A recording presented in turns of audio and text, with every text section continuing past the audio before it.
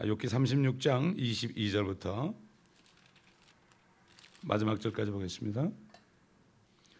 보라, 하나님은 자신의 권능으로 높이시나니 누가 그와 같이 가르치느뇨?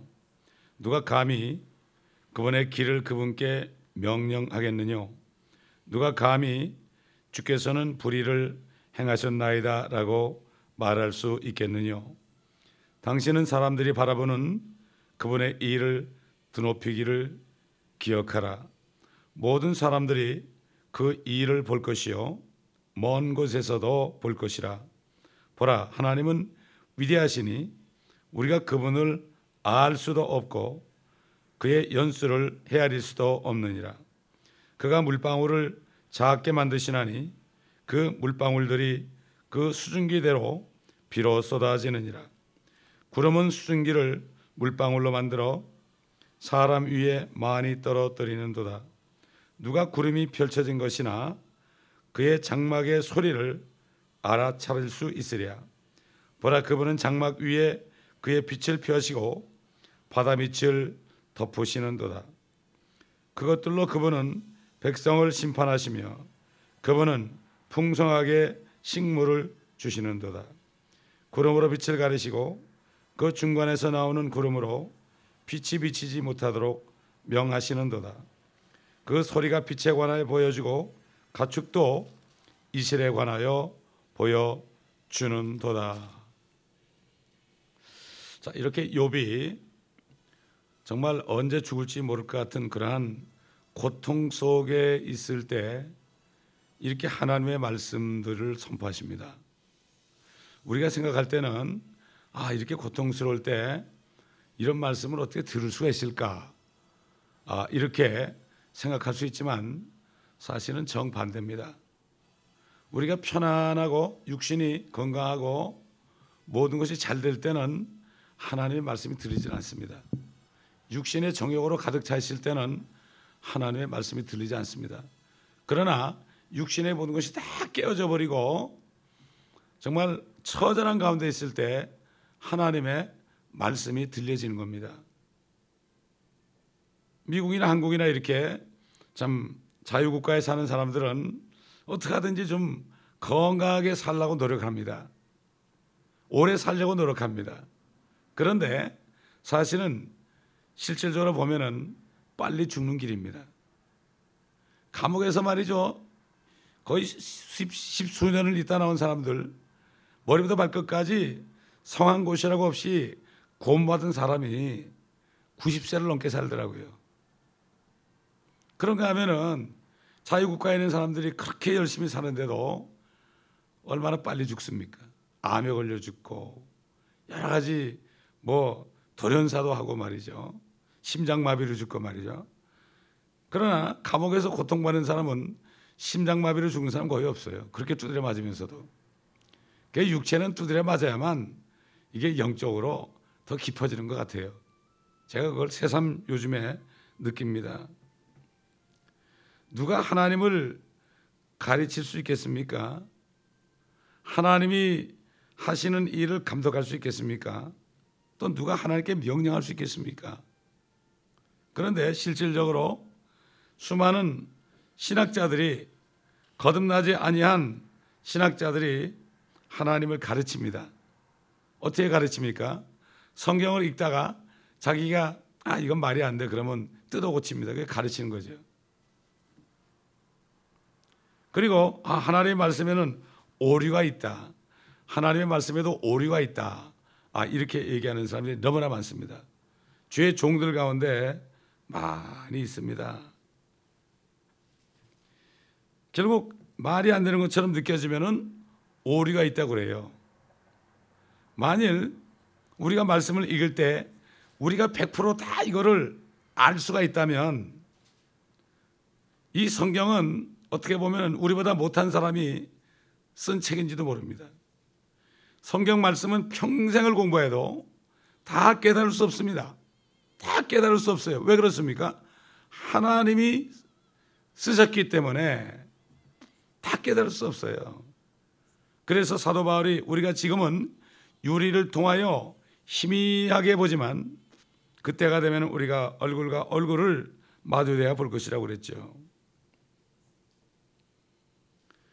요즘에 여러 가지 자연재해가 일어나고 토네이도가 일어나고 지진이 일어나고 이런 것들이 일어나는데 이것을 가지고 이거는 천재지변이다 이렇게 얘기하는 사람들이 많죠.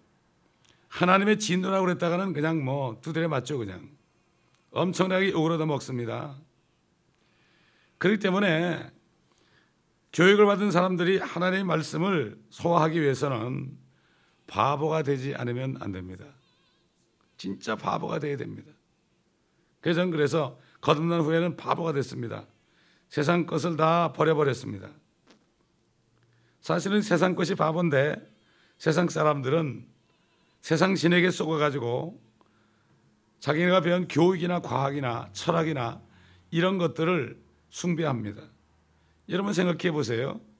미국이라는 나라가 그래도 온 세계에서 가장 교육시설이 잘 돼 있다는 나라 아닙니까? 그러니까 우리 한국 사람들도 자녀들 교육시키려고 그 좋은 직업 다 버리고 말이죠. 미국 와가지고 청소하면서 아이들을 하버드 보내려고 그러지 않습니까? 근데 미국의 교육 시스템이 보세요.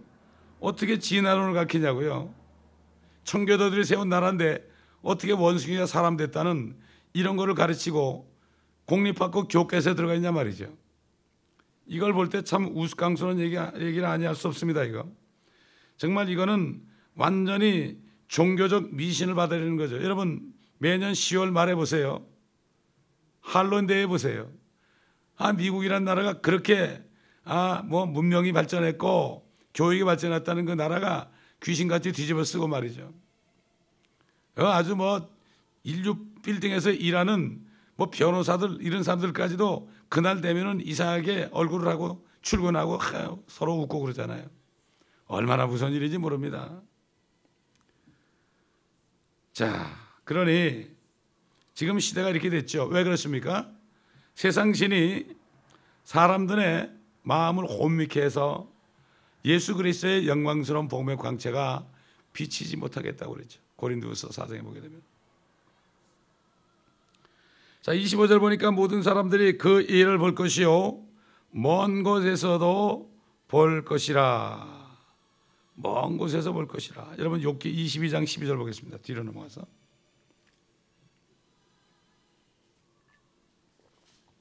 (22장 15절) 12절입니다. 하나님께서는 하늘의 높은 데 계시지 아니하냐. 별들의 높음을 보라. 별들이 얼마나 높이 있는지. 그러나 네가 말하기를 하나님께서 어떻게 아시겠느냐. 그가 어두운 구름을 통하여 심판하실 수 있겠느냐. 짙은 구름이 그를 가리니 그가 보지 못하고 그는 하늘의 주위를 거니는도다 하는구나. 너는 악인들이 밟던 옛 길을 지켜보았느냐. 그들은 갑자기 끊어졌고 그들의 기초는 홍수로 휩쓸려 버렸도다. 그들이 하나님께 말하기를 우리를 떠나소서 하였으니 전능하신 분께서 그들을 위하여 무엇을 하실 수 있겠느냐. 그러나 그분은 좋은 곳으로 그들의 집을 채웠지만 악인의 계획은 내게서 멀도다. 의인은 그것을 보고 기뻐하며 무죄한 자는 그들을 조롱하며 비웃는도다. 우리의 가진 것은 끊어지지 아니하였어도 불이 그들의 남은 것을 소멸시키는도다. 지금 너는 그분과 친하고 마음을 편히 하라. 그리하면 복이 내게 임하리라. 사람들이 이렇게 무지합니다. 구름이 이렇게 가렸다고 그래서 하나님이 자기들 못 본대요. 심지어는 주님이 가르친 기도를 해석하는 어떤 주의 종이 하늘에 계신 우리 아버지의 이름이 거룩히 여김을 받으시며 그러는데 하늘이란 것은 그 아주 높다는 뜻이다. 저 보호자에 하나님이 계신 걸 몰라요. 얘기를 안 합니다. 북쪽 하늘 올라가면은 수억 강년 위에 하늘 보호자가 있는데 요한은 그것을 보고 증거했는데도 그분이 요한계시록을 강의하는 분인데도 그렇게 얘기한단 말이죠. 그러니까 모든 것을 하나님을 추상적으로 해놓으니까 하나님의 보호자도 추상적이고 그러니까 사람들의 믿음이 추상적이니까 실질적인 어려움이 오게 되면은 믿음이 없어버리는 거예요. 안개처럼 없어지는 거예요. 안개가 쭉 아침에 있을 때 태양이 떠오르면 그냥 없어지잖아요. 그런 것처럼 이 요즘의 사람들의 믿음들이 대부분 이런 것을 볼 때 너무나 안타깝습니다. 26절에 보니까 보라, 하나님은 위대하시니 우리가 그분을 알 수도 없고 그의 연수를 헤아릴 수도 없느니라. 욥이 알았습니다. 이거. 또 그 친구 소팔이라는 사람도 알았습니다. 사실 엘리후가 그분을 알 수도 없고 이렇게 얘기했죠. 그 당시 당연한 거예요. 왜냐하면 그 당시에는 구약 성경도 기록되기 전이었고 또 우리 예수 그리스도 안에서 하나님 아버지가 계시되기도 전이었고 성령께서도 이 땅에 오시기 전이었고 또 우리가 우리 안에 계신 주님을 안다. 내 안에 주님이 계신 것을 안다. 이렇게 알 수도 없는 때 여러분 한번 요한일서 5장 보세요. 우리가 얼마나 행복한 사람들인지 모릅니다. 그때 당시 생각해 보면 정말 어떻게 살았을까 사람들이. 어떻게 살았을까. 전 그게 기적이라고 생각이 돼요. 요한일서 5장 10절로 13절 하나님의 아들을 믿는 자는 자기 안에 그 증거가 있고 하나님을 믿지 아니하는 자는 하나님을 거짓말쟁이로 만드나니 이는 하나님께서 그 아들에 관하여 주신 증거를 믿지 아니하기 때문이라. 또 증거는 이것이니 하나님께서 우리에게 영생을 주신 것과 이 생명이 그의 아들 안에 있다는 것이라. 그 아들이 있는 자는 생명이 있고 하나님의 아들이 없는 자는 생명이 없느니라. 내가 하나님의 아들의 이름을 믿는 너에게 이런 것들을 쓰면 너에게 영생이 있음을 알게 하려 함이며 또 너희가 하나님의 아들의 이름을 믿도록 하려 함이라. 참, 우리는 성삼위일체 하나님께서 우리 아래 계시기 때문에 우리가 그분을 안다고 확실하게 얘기할 수 있죠. 그러나 이 욥이 있던 당시에는 이거는 전혀 있을 수 없는 일 아니겠습니까? 정말 우리는 아직도 하나님에 대해서 모든 것을 알 수는 없습니다. 알 수는 없습니다. 사람끼리는 서로 알 수 있겠죠. 그러나 알 수가 없습니다. 우리가 왜 말씀을 공부합니까? 하나님의 말씀 안에서 그분을 알기 위해서. 그래서 영생은 유일하신 참 하나님과 그가 보내신 예수 그리스도를 아는 것이라고 우리 주님이 마지막 기도에서 말씀했습니다. 영생은 바로 하나님을 아는 것입니다. 생명이 있을 때, 내 안에 생명의 성령이 있을 때 성령이 기록하신 말씀을 보며 하나님의 뜻을 알 수 있고 하나님의 생각을 할 수 있습니다. 하나님의 마음을 알 수 있습니다. 그래서 사도 바울이 그랬잖아요. 우리는 그리스도의 생각을 가졌느니라. We have the mind of Christ. 개혁에는 마음 그랬는데 이 킹제임스에는 생각이다. 주님이 생각하는 것을 우리가 생각한다. 그러니까 성령에 있는 사람의 생각은 주님의 생각입니다. 우리가 죄를 지을 때는 그렇지 못하겠죠. 그러나 항상 우리가 깨어서 기도하고 정말 성경 충만할 때는 우리의 생각이 바로 주님의 생각입니다, 여러분. 이걸 우리가 알아야 돼요. 나의 품은 뜻, 주의 뜻같이 되게 하여 주옵소서. 이런 찬송시를 지었죠. 로마서 11장 보겠습니다. 11장 33절부터 보겠습니다. 오 깊도다. 하나님의 지혜와 지식에 부여하며 그분의 심판을 어찌 헤아리며 그분의 지나간 길을 어찌 찾아내리요. 누가 주의 생각을 알았느냐? 누가 그분의 의논자가 되었느냐? 누가 먼저 그분께 드려서 되돌려 받겠느냐? 이는 만물이 그분께로부터 나와 그분을 통하여 그분께로 돌아갑니다. 영광이 그분께 영원히 있으리로다. 아멘. 사도 바울은 하나님의 말씀의 계시를 다 받은 사람 아닙니까? 그렇기 때문에 이 사도 바울은 만물이 그분께로부터 나와서 그분을 통하여 그분께로 돌아간다, 이렇게 고백한 겁니다. 여러분, 이 짧은 세 절의 말씀 안에 사도 바울의 심령이 얼마나 깊은 심령이 나와 있습니까? 그러기 때문에 12장에 그러므로 이렇게 나온 거예요. 그러기 때문에 내가, 형제들아, 내가 하나님의 모든 자비하심으로 너에게 권고하노니 너의 몸을 하나님께서 기뻐하시는 거룩한 산 제물로 드리라. 이것이 너희가 드릴 합당한 예배니라. 여기 그러므로 말 한마디가야 이게 엄청난 말입니다. 이거를 깨닫는 사람은 자기의 몸을 거룩한 산 제물로 드립니다. 여러분, 완전히 드립니다. 죽어도 드립니다. 그 주님이 그랬잖아요. 너의 생명을 얻고자 하면 잃을 것이요, 잃으면 찾을 것이다 그랬죠. 이게 바로 무엇입니까? 하나님께 다 맡겨버리고 나는 죽어도 좋습니다 하고 맡겨버리면 주님의 손에 가기 때문에 산다는 얘기예요. 지금 이북에서 너무나 고통스러워서 어떤 노인이 말이죠, 80 노인이 너무 고통스러워서 애들까지 다 죽어버리고 자살했나 그래요. 하여튼 혼자 남았는데 기가 막히잖아요. 먹을 것도 없고. 그래서 이 사람이 두만강에 가가지고 빠져 죽었어요. 근데 어떻게 강물에 몸을 던졌는데 중국 쪽으로 이렇게 표류가 됐어요. 그래서 중국 사람들이 그 여인을 살렸어요. 그래가지고 그 할머니가 구원을 받았어요.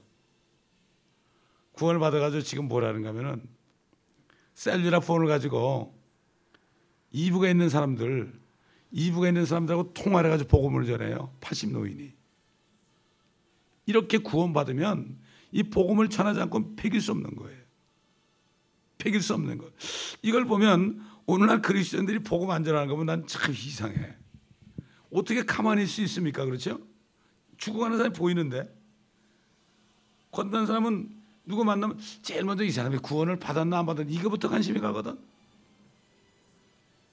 그 할머니가 지금도 이 셀폰을 가지고 복음을 전하고 있어요. 그래서 그 이북에도 셀폰이 있대요. 그래서 이 할머니가 좀 이렇게 아주 사람 없는 데 가가지고 이렇게 그 셀폰을 가지고 복음 전하는 것을 사진을 제가 봤습니다. 참, 그래서 참 하여튼 이 복음의 능력이 대단한 것이구나. 이것을 제가 다시 한번 깨달았습니다. 또 그 당시에, 욥의 당시에는 성령의 임재하심이 없었죠. 전혀 없었죠. 그 다음에 그분의 말씀은 물론 없었고 그분의 예언도 없었죠. 뭐 요한계시록 같은 게 있었습니까? 전혀 없었죠. 또 그분의 탄생, 그리스도의 탄생과 예수 그리스도의 삶과 또 세상적에서 죽음에 대한 것 전혀 모르죠. 사도들은 모르고, 사도들 역시 모르고, 교회도 뭔지 모르고, 과학도 뭔지 모르고, 철학도 뭔지 모르고, 유대인이 나오기 전이니까 유대인도 뭔지 모르고, 세상과 지혜에 대해서 아무것도 모르고, 사람들의 운명이 어떤지도 모르고, 하나님의 영원한 계획도 모르고 아무것도 모를 때인데 엘리후를 통해서 이렇게 하나님께서 가르쳐 주십니다. 가르쳐 주십니다. 우리 다른 데 욥기 보면 그랬잖아요. 공중의 새에게 물어보라, 짐승들에게 물어보라, 너에게 가르쳐 줄 것이라 그랬죠. 참 하나님의 방법은 정말 우리가 상상할 수 없는 방법입니다. 자, 27절부터 또 보게 되면 36장 27절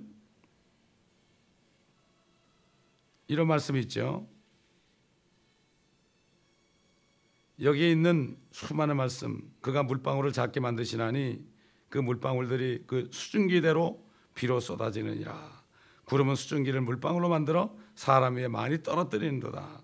누가 구름이 펼쳐진 것이나 그의 장막의 소리를 알아차릴 수 있으랴. 보라, 그분은 구름 위에 빛을 비치고 펴시고 바다 밑을 덮으시는도다. 그것들로 그분은 백성을 심판하시며 그분은 풍성하게 식물을 주시는도다. 구름으로 빛을 가리시고 그 중간에 나오는 구름으로 빛이 비치지 못하게 하도록 명하시는도다.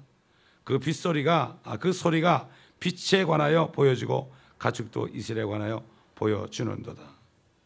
이 구름에 관한 말씀이 많이 나옵니다. 이 구름에 관한 말씀인데 결국 여러분 한번 이 구름에 관한 말씀들을 또 한번 찾아보겠습니다. 37장 욥기 37장 15절 16절. 하나님께서 언제 구름들을 배치하셨고 그의 구름의 빛을 빛나게 하셨는지 당신은 아느냐? 당신은 구름의 균형 잡힘과 지식이 완전하신 그분의 경이로운 일들을 아느냐? 그분의 남풍으로 땅을 조용하게 하실 때 어떻게 당신의 옷이 따뜻해졌느냐? 또 21절 22절 보겠습니다. 욥기 37장. 이제 사람들이 구름 속에 있는 밝은 빛은 보지 못해도 바람이 지나가면서 그들을 깨끗게 하는도다. 아름다운 날씨가 북쪽에서 오나니 두려우신 위엄이 하나님께 있도다. 아름다운 날씨가 북쪽에서 옵니다. 북쪽이 어디입니까? 두려우신 하나님의 위엄이 있는 곳입니다. 바람이 싹 어떨 때는 이렇게 나와 있으면 갑자기 시원한 바람이 불어와요. 갑자기 덥다가도 시원한 바람이 불어. 이게 무슨 바람이야? 이럴 때가 있어요. 북쪽에서 하나님께서 불게 하는 것이다. 과학자들 보고 이런 얘기하면 너 미쳤구나 그럴 거야 아마. 누가 미쳤는지 나중에 보면 알겠죠. 시편 104편 3절 보세요. 2절부터 보면 주께서는 옷으로 가리듯이 자신을 빛으로 덮으시고 하늘들을 휘장같이 펼치시며 물들에 자기 방들에 들보들을 얹으시고 구름으로 자기 병거를 삼으시며 바람의 날개들 위로 거니시나이다. 구름이 그분의 병거래요. 우리 이사야서 19장 보겠습니다. 이사야서 19장 1절. 이집트에 대한 엄중한 말씀이라. 보라, 주가 빠른 구름을 타고 이집트로 오시리라. 이집트의 우상들이 그의 면전에서 떨며 이집트의 마음이 그 한가운데서 녹으리라. 빠른 구름을 타고 이집트로 오신다. 자, 우리 요한계시록 1장 보겠습니다. 1장 7절 보겠습니다. 보라, 그가 구름들과 함께 오시리니 모든 눈이 그를 볼 것이며 그를 찌른 자들도 볼 것이요 또한 땅의 모든 족속이 그로 인하여 애곡하리라. 그대로 되리로다. 아멘. 아까 이집트에 하나님이 빠른 구름을 타고 오신다고 그랬죠. 주님이 이 땅에 재림하실 때 이스라엘 백성들이 이집트에서 나와서 시내산을 거쳐서 광야를 쭉 통과했잖아요. 가나안 땅까지 들어갔죠. 그런 통로로 오십니다. 쫙 그 길로 오신다고요. 성경을 보게 되면 그런 말씀들이 나옵니다. 이거는 이 말씀을 볼 때 알 수가 없습니다. 신학자들 알 수가 없습니다. 그럴 때 아까 말씀드린 대로 우리가 가진 의견, 우리가 성경을 볼 때 우리가 이 성경을 전부 다 이해할 수 있다면 결국은 우리보다 못한 사람이 성경을 기록했다고 볼 수밖에 없죠. 그렇기 때문에 신학자들은 자기들이 하나님보다 더 낫다고 생각하는 사람들이에요. 그래서 말씀을 뜯어 고치는 겁니다. 그래서 90여 가지가 되는 영어 성경이 나온 거예요. 심지어는 멕시코 같은 데 가면은 주님 자리에 교황이 들어간 성경이 있습니다. 왜 그렇습니까? 트렌트 공회, 그 사도신경 할 때 거룩한 공회와 이럴 때 거룩한 공회가 트렌트 공회입니다. 로마 캐토릭 트렌트 공회입니다. 트렌트 공회 교리서를 읽어보면 교황은 무오하다. 교황은 죄가 없다. 하나님의 말씀은 의인은 없나니 없도다. 한 사람도 없도다. 그렇게 얘기했는데 교황도 죄가 없고 마리아도 죄가 없대요. 마리아가 죄 없이 잉태가 됐대요. 주님은 그렇죠. 마리아는 아니죠. 그러니까 뭐 모든 의인은 없고 모든 사람이 죄인이라고 그러는데도 거기서는 뭐라고 그래요? 교황은 무하다고 그러잖아요. 그러니까 자기들이 하나님보다 높다는 거죠. 그러니까 성경 말씀을 막 뜯어 고치는 거죠. 그러니까 거기는 바로 마귀의 신부교회입니다. 이걸 알아야 됩니다. 그런데도 대부분의 신학교가 거기가 기독교 어머니 아버지라고 그래. 거기가 큰 교회라고 그래. 큰 집이라고 그래. 다 기어 들어갔잖아요. 지금 WCC 통해서. 참 이걸 볼 때 한국 기독교가 뭐 엄청난 대형 교회도 많고 선교사도 많이 파송했다고 그러는데 모르겠습니다. 그리스도의 심판석에서 어떤 판결이 나올지 그때 가봐야 알겠죠. 그때 가봐야 알겠죠.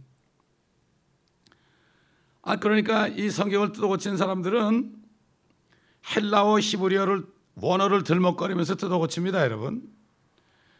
근데 그런 사람들은 영어도 제대로 모르는 사람들이에요. 이제는 하나님께서 헬라어 히브리어가 아니라 킹제임스 성경이 나오게 해가지고 이제는 영어만 할 줄 알면은 히브리말 헬라어 몰라도 영어가 전 세계 공통어이기 때문에 어디 가서든지 그 나라 말을 몰라도 통역을 써서라도 얼마든지 전할 수 있어요. 옛날하고 다릅니다. 지금 라틴어 쓸 때, 헬라말 쓸 때, 히브리어 쓸 때하고 다릅니다. 지금은 시리아 아람어 쓸 때하고 다릅니다. 지금은 영어가 세계 공통화가 됐잖아요. 그 때문에 모든 선교사들은 선교사가 될 자격은 첫째는 그 현지에서 쓰는 언어로 복음을 전할 수 있어야 되고 그들에게 말씀을 성경을 가르칠 수 있는 사람이 선교사입니다.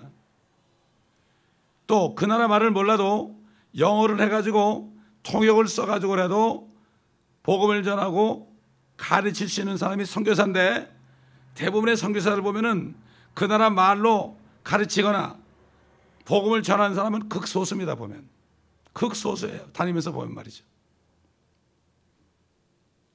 사실 그런 사람들은 선교사 보조가 돼야 됩니다. 미국 선교사들은 어디 선교지 가잖아요. 선교사 한 명이 갑니다. 그러면 거기에 그를 보조하는 여러 사람이 가요. 그 사람은 선교사가 아니에요. 뭐 컴퓨터 전공하는 사람도 가고 뭐 여러 가지 그 선교사가 사역할 수 있도록 돕는 그런 일을 하고 파송되죠. 그 사람은 선교사가 아닙니다.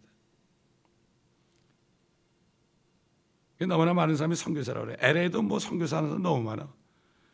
웬만하면 다 선교사래 그냥 여기 사는데. 이걸 볼 때 참 안타깝습니다. 자, 우리가 오늘 본문 말씀을 통해서 여러 가지 한번 이 뜻을 생각해 볼 수 있죠. 첫째는 우리 머리 위를 지나가는 구름에는 수증기와 먼지 이상의 무언가가 있다는 겁니다. 이 말씀을 볼 때 그렇죠. 또 우리 머리 위를 지나가는 보통 구름은 에베소 6장에 있는 것처럼 정사와 권세자들, 어둠의 주관자들, 또 악한 영들 그런 것들과 관계가 좀 있다는 걸 알 수가 있죠. 왜냐하면 그것들은 지금 우주 공간에 있잖아요. 그 다음에 그 성경에 나타나는 역사들, 홍수라든가 성막, 항상 구름이 머무르고 있었죠. 또 율법이 주는 것들, 승천, 우리 주님의 승천과 주님의 재림, 이런 모든 주요 사건들이 구름과 관련이 있죠. 우리 주님이 승천할 때도 올라가시는데 구름에 가려서 안 보였죠. 사람들이 계속 위를 쳐다보고 있으니까 천사들이 나타나가지고 너희가 왜 하늘을 쳐다보겠느냐. 지금 너희 가운데 하늘로 들림받은 이 예수는 너희가 본 그대로 다시 오시리라. 다시 말해서 구름과 함께 오시리라. 하늘 구름을 타고 오시리라. 이런 말씀이죠. 그 다음에 구름은 하나님께서 사람들이나 나라들을 심판하시는 것과 관련이 있다는 것을 알 수 있습니다. 이렇게 구름은 우리가 보는 비만 내리는 구름이 아니라 이런 뜻이 있다는 것을 우리가 알 수가 있습니다. 하나님께서는 물방울을 작게 만드시죠. 왜 그렇습니까? 비를 만들어내는 것은 수증기이기 때문이다. 지금부터 그러니까 4,000년 전에 이미 비가 어떻게 내린다는 것을 여기 나와 있잖아요. 뭐 이거 언제 발견했습니까? 과학자들이. 그러니 성경 말씀이 저 위에 있는 거 아니겠습니까? 저 위에 있는 거죠. 그래서 구름은 수증기를 떨어뜨리고 사람 위에 떨어뜨리는 거죠. 자, 그렇기 때문에 이게 복된 소나기란 말이 나와요. 복된 소나기. 축복된 곳에는 복된 소나기를 내리죠. 소나기를 쫙 내리고 빛이 쫙 나면은 그때 파종된 씨들이 싹이 막 납니다. 또 자라는 것들이 막 쑥쑥 자랍니다. 그러나 똑같은 비를 내리는데 폭풍우를 내리게 되면 어떻게, 이건 하나님의 심판이죠. 근데 사람들이 이걸 모릅니다. 전혀 모르고 있습니다. 우리 한번 시편 29편 보겠습니다. 1절부터 오 너희 힘 있는 자들아 주께 돌리라. 영광과 능력을 주께 돌리라. 그의 이름에 합당한 영광을 주께 돌리고 거룩함의 아름다움으로 주께 경배할지어다. 주의 음성이 물 위에 있도다. 영광의 하나님께서 천둥 소리를 내시며 주께서 많은 물 위에 계시는도다. 주의 음성은 강력하며 주의 음성은 위엄으로 차 있도다. 주의 음성은 백향목을 꺾으시나니 정녕 주께서는 레바논의 백향목을 꺾으시는도다. 그가 또 그것들을 송아지같이 레바논과 시리온을 어린 유니콘같이 뛰게 하시는도다. 주의 음성이 화염을 갈라 놓는도다. 주의 음성이 광야를 진동시키시나니 주께서 가데스 광야를 진동시키시는도다. 주의 음성이 암사슴으로 새끼를 낳게 하시고 살림을 벗기시니 그의 성전에서 모두가 그의 영광을 말하는도다. 주께서 홍수 위에 앉아 계시니 정녕 주께서 영원토록 왕으로 앉아 계시는도다. 주께서 자기 백성에게 힘을 주시리니 주께서 자기 백성에게 화평으로 복을 주시리로다. 참, 다윗은 나중에 주님이 심판하시는 장면을 이렇게 미리 성령 안에서 증거한 것을 볼 수가 있습니다. 자, 여기 30절 보면 말이죠. 본문 36장 30절 보면 보라 그분은 장막 위에 그의 빛을 펴시고 바다 밑을 덮으시는도다. 구름으로 말이죠. 저희가 멕시코를 갈 때 가끔 이렇게 보게 되면은 바다 위에 구름이 꽉 차 있어요. 너무나 아름다워, 너무나 아름다워. 막 탄성을 지르죠. 바다 위로 그냥 구름이 꽉 차 있어요. 저는 이 말씀 읽을 때 구름이 바다 밑을 덮으시는도다. 꽉 구름 바다 밑까지 들어간 것 같았고 어떻게 바다 위에 구름이 떠 있습니까? 이상하잖아요. 구름은 하늘에 떠 있는데 다른 데가 아니에요. 다른 데는 구름이 없어요. 그런데 바다에만 구름이 쫙 떠 있어요. 짙은 구름이 떠 있어요. 참 이 말씀 그대로입니다. 그렇기 때문에 우리는 이 하나님의 말씀을 배울 때 우리 아버지의 위대하심을, 참 우리가 주일마다 부르는 찬송 주님의 높고 위대하심을 내 영혼이 찬양하네, 이게 바로 이 말씀 주님의 위대하심을 깨달은 사람들이 부르는 겁니다, 여러분. 그러므로 우리가 말씀을 공부할 때 지식을 넣는 것이 아니라 아버지의 마음을 아는 거죠. 그래서 아버지의 마음을 알고 우리는, 나는 천둥 소리가 날 때 있잖아요. 우르르 쾅쾅 나면 아버지 또 말씀하시네요 이렇게 얘기한다고. 성경이 있으니까. 내가 혼자 그래요. 다른 사람인데 그러면 나 미쳤다 그러니까 혼자만 하면 되죠. 뭐 그래요. 여러만 하고 있다면 그렇게 얘기할 거예요. 그러나 믿지 않는 사람한테는 얘기 안 하죠. 그러니까 지혜로워야 됩니다. 우리가 기도하겠습니다. 감사합니다. 아버지 하나님, 오늘 육계의 말씀을 통해서 위대하신 아버지 하나님, 우리를 보고 싶어서 견딜 수 없으시지만 독생자 예수 그리스도의 피로 인하여 더 많은 사람이 구원을 받기를 원하여 수많은 사람들이 지금도 감옥에서 아버지 하나님 고통받으며, 공산권에서 고통받으며, 모슬렘권에서 고통받으며, 아버지 하나님 고문을 받으며 있지만 그들을 통해서 아버지 하나님 모슬렘 사람들, 공산주의자들을 한 사람이라도 구원하시려고 지금도 오래 참으시며 아버지 하나님 저들의 건강을 지켜주시며 지금도 역사하신 아버지 하나님, 아버지의 마음이 얼마나 아프시겠나이까. 그 아버지의 마음이 우리 안에 넘쳐나기를 원합니다. 그들도 우리와 함께 그리스도의 몸된 교회 지체들인데 우리 마음에도 그들의 고통소리, 그들 가족들의 고통소리가 들려지는 우리가 되게 도와주시옵소서.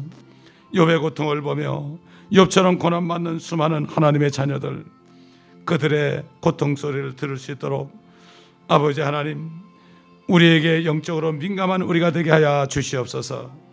우리가 편안한 미국에 살면서 그 주님의 마음을 가지고 고통받는 자들을 위하여 기도하며 그들을 위하여 무엇을 할 수 있는지 주님 앞에 고할 수 있는 저희가 될 수 있도록 주님 도와주시옵소서.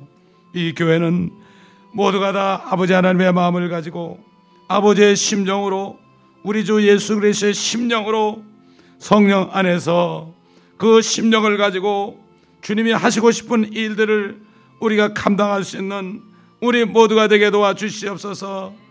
한 사람도 막여주는 정욕에 빠지지 않게 도와주시옵시고, 아버지 하나님이여, 아버지의 육신을 위하지 않고 아버지 하나님이여 거듭난 영과 혼을 위하여 하나님의 말씀으로 무장하며 아버지 하나님이여 항상 성령으로 기도하는, 그러므로 아버지의 뜻을 이루는 이 교회 모든 성도들이 될 수 있도록 도와주시옵소서. 우리를 편한 미국에 거하시는 것은 아버지 다른 지체들이, 고통받는 지체들을 위하여 우리가 기도로 물질로 저들을 섬기라고 하신 줄 압니다. 아버지 이것을 깨닫는 우리 모두가 될 수 있도록 도와주시옵소서. 감사드리며 우리 주 예수 그리스도의 이름으로 기도드리나이다. 아멘.